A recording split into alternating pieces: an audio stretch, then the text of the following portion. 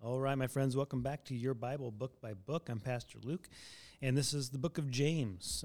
James begins a new section in the New Testament, which is what we call the general epistles, written for more general audiences. So Paul, his letters were written more specifically to churches and individuals, and they were intended to be read obviously by other people besides those specific churches and individuals, but they were written to those people as the first audience, whereas James and following begins a new section where the audience is more widespread in general. And so we refer to these books as the general epistles. And so James, just a little bit of background about him in particular.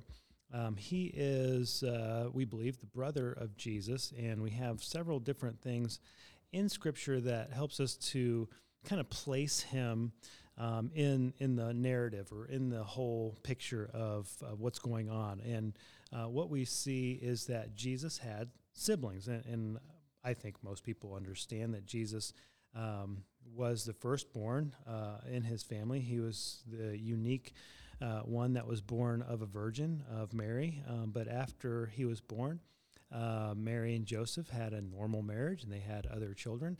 And so Jesus had other half brothers and sisters, and James was one of them. Jude would be another one, and he wrote the book of Jude, which comes right before the book of Revelation in our Scripture. And so James, what you see is that he was not a believer when he was growing up somehow or other. The family of Jesus didn't understand completely his place, who Jesus was, that he was the Messiah. Mary may have understood it better than the others, but the brothers and sisters of Jesus didn't quite have a handle on that. They didn't quite have a faith in Jesus as the Messiah. And so in the book of John specifically, you see that Jesus is getting ready to go to Jerusalem. His brothers and sisters, his brothers specifically, are basically teasing him, saying that he needs to reveal himself to the world if he really is the Messiah. And the commentary within the Scripture is that they didn't believe in him. And this is where Jesus says, for you, any time is right, but for me, there's a specific time that's the right time. And so it wasn't yet his time, meaning that it wasn't time for him to go to the cross. So James comes to believe in Jesus later, and what we understand is that Jesus revealed himself specifically to James after he was resurrected, and that James came to a faith in Jesus as Messiah at that point. Then James becomes one of the leaders in the church. That when Peter is traveling, James stays in Jerusalem, and James becomes the leader of the church in Jerusalem.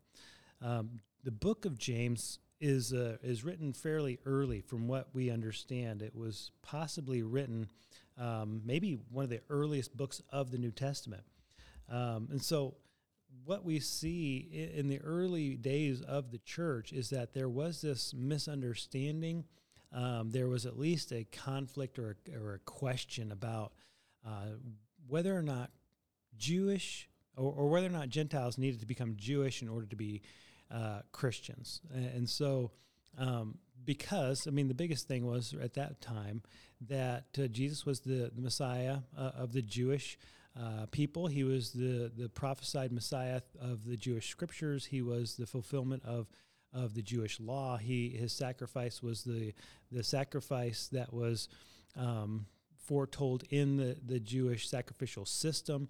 All those things were very, very Jewish, and the first Christians, by and large, were ethnically Jewish. And Jesus was a very clear and short step of faith for the Jewish people to understand that he was their Messiah, especially after he was raised from the dead. That solidified, that proved Jesus' right to be the Messiah of the Jewish people. What was not as clear to them was whether or not or how people who are not Jewish would believe in Jesus, or could they receive salvation in Jesus' name? And if so, how did that work? Did they need to become Jewish first? Did they need to be circumcised? Did they need to convert to Judaism and then they could believe in Jesus, or how that whole thing worked? And so the book of James is some people think that it even predates the Jerusalem letter. And so in the book of Acts, what we have is an account of this question coming up. Paul and Barnabas go to Jerusalem to get an answer from the church in Antioch, and they debate, they talk, they discuss all these different things.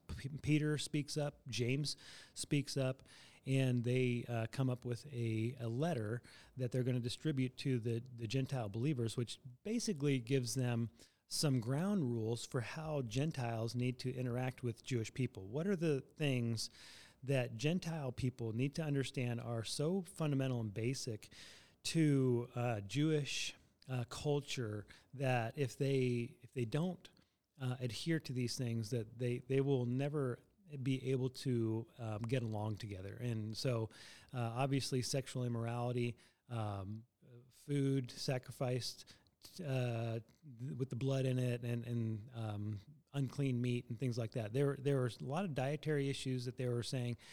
These things are so offensive to Jewish people. You just can't get along together if you're going to practice these things. Now, the book of James seems to even predate that letter, which means that his issue, and the biggest issue of the book of James, is mainly for Jewish people. It's mainly for the people that were culturally and ethnically Jewish, and how it was that they needed to apply Christianity in their life as they were dispersed all over the world. Because you had the Christian church exploding into existence on the day of Pentecost, and then those people go back out into their homelands, their cultures and countries all over the world with their new Christian faith, but they're still Jewish ethnically, and trying to put all this together and understand how it looks. And there could be a misunderstanding, and there always was, and there still is, that when you come to Jesus and he is your Savior and he provides purification and righteousness and healing and wholeness and all these things, then is there any requirement for me, the individual, on how I need to live my life? And it could be a question there that, well, maybe it doesn't really matter how I live because I'm not saved by what I do. I'm saved by what Jesus did for me. And so James was concerned that the Jewish people would misunderstand the wonderful saving grace of Jesus and not live godly lives. And so the book of James begins to address this concern that many followers of Christ didn't perhaps live like Christ. They didn't look like Christ. They didn't behave like Christians ought to. And so he begins to lay out a very practical faith, a very practical exploration or explanation of what it looks like to be a Christian. No matter what your culture, no matter what your ethnic background or whatever else it is, he's gonna use the language or the tool of satire in order to explain how ridiculous sin and ungodliness is. And so satire is a literary form that basically exposes a problem and then makes fun of it, kind of, or makes it look ridiculous. And so James uses that style in his letter quite a bit in order to explain how ridiculous it is to say that you're a Christian and yet live an ungodly life. And so one of the things that he uses, or an illustration that he uses, is can a spring produce salt water and fresh water out of the same spring? And he says, absolutely not. It's not possible.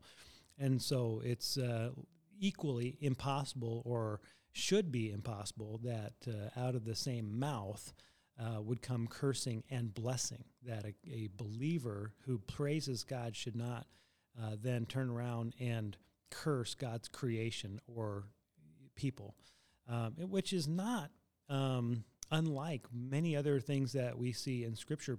John says in 1 John that you cannot say that you love God and also hate your brother. That's impossible. James is using the same basic argument, but just in a little bit different way. So James historically was one of the most highly criticized books of the New Testament. Partly for that, partly because James says that faith without deeds is dead, that we have to apply the faith that we have, that there's no such thing as a simple philosophical or intellectual agreement with God that doesn't then relay into or transfer into or result in a changed life, that a changed life has to be the result of a changed belief and a changed heart.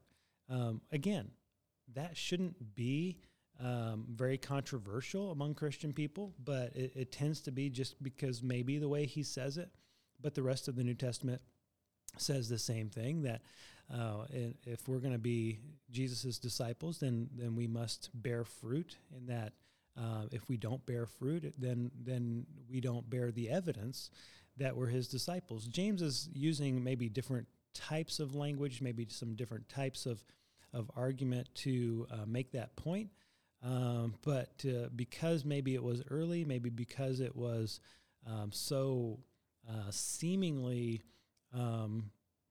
different than the way Paul explains salvation, which is that we're saved by grace through faith, not by works, so that no one can boast, then James became kind of a controversial book, and one that many of the early church, or I shouldn't say church, but some of the early church fathers had a problem with. They criticized it and weren't sure that it was an inspired book of the Bible. What we have come to understand, and what the early church did understand, was that it was an inspired book of Scripture. It was fully authoritative, just like any other book of the New Testament.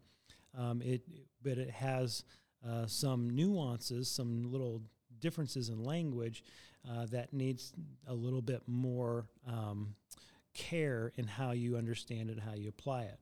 And so James uses those types of language. He uses those types of literary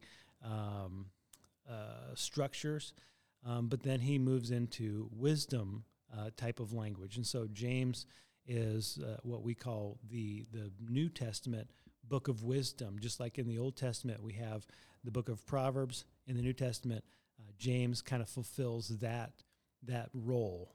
He gives a lot of wisdom and practical application to how you live the Christian life. Part of it is because what James is addressing is how to live out your faith in the midst of trial, in the midst of suffering, and in the midst of persecution. That there will be persecution, and not only did they experience it then, we will experience it now, and throughout history there's been persecution among Christians virtually every culture and every part of history. That it is not something to be feared, it's not something to be to flee. It's something that we in some ways rejoice in, because persecution, when you hold on to your faith, results in maturity, which is what God's plan and goal is for every Christian person, that he wants everybody to look like Christ. And when we hold on to Christ and we continue to serve Christ and live like him in our world, no matter how much pressure there is put against us, then our faith grows and our testimony grows with it. And so James is a book that is not only encouraging and motivating Christians to live a godly life, but it's encouraging, motivating Christians to live a godly life in the midst of persecution, to hold on to Jesus no matter how hard it is to do that, because it is effective for you, and it's an effective tool for people to see the reality of Christ in your life as well. And so Wonderful book, fantastic book, and I encourage you to read it again if you haven't read it lately, because it is your Bible, book by book.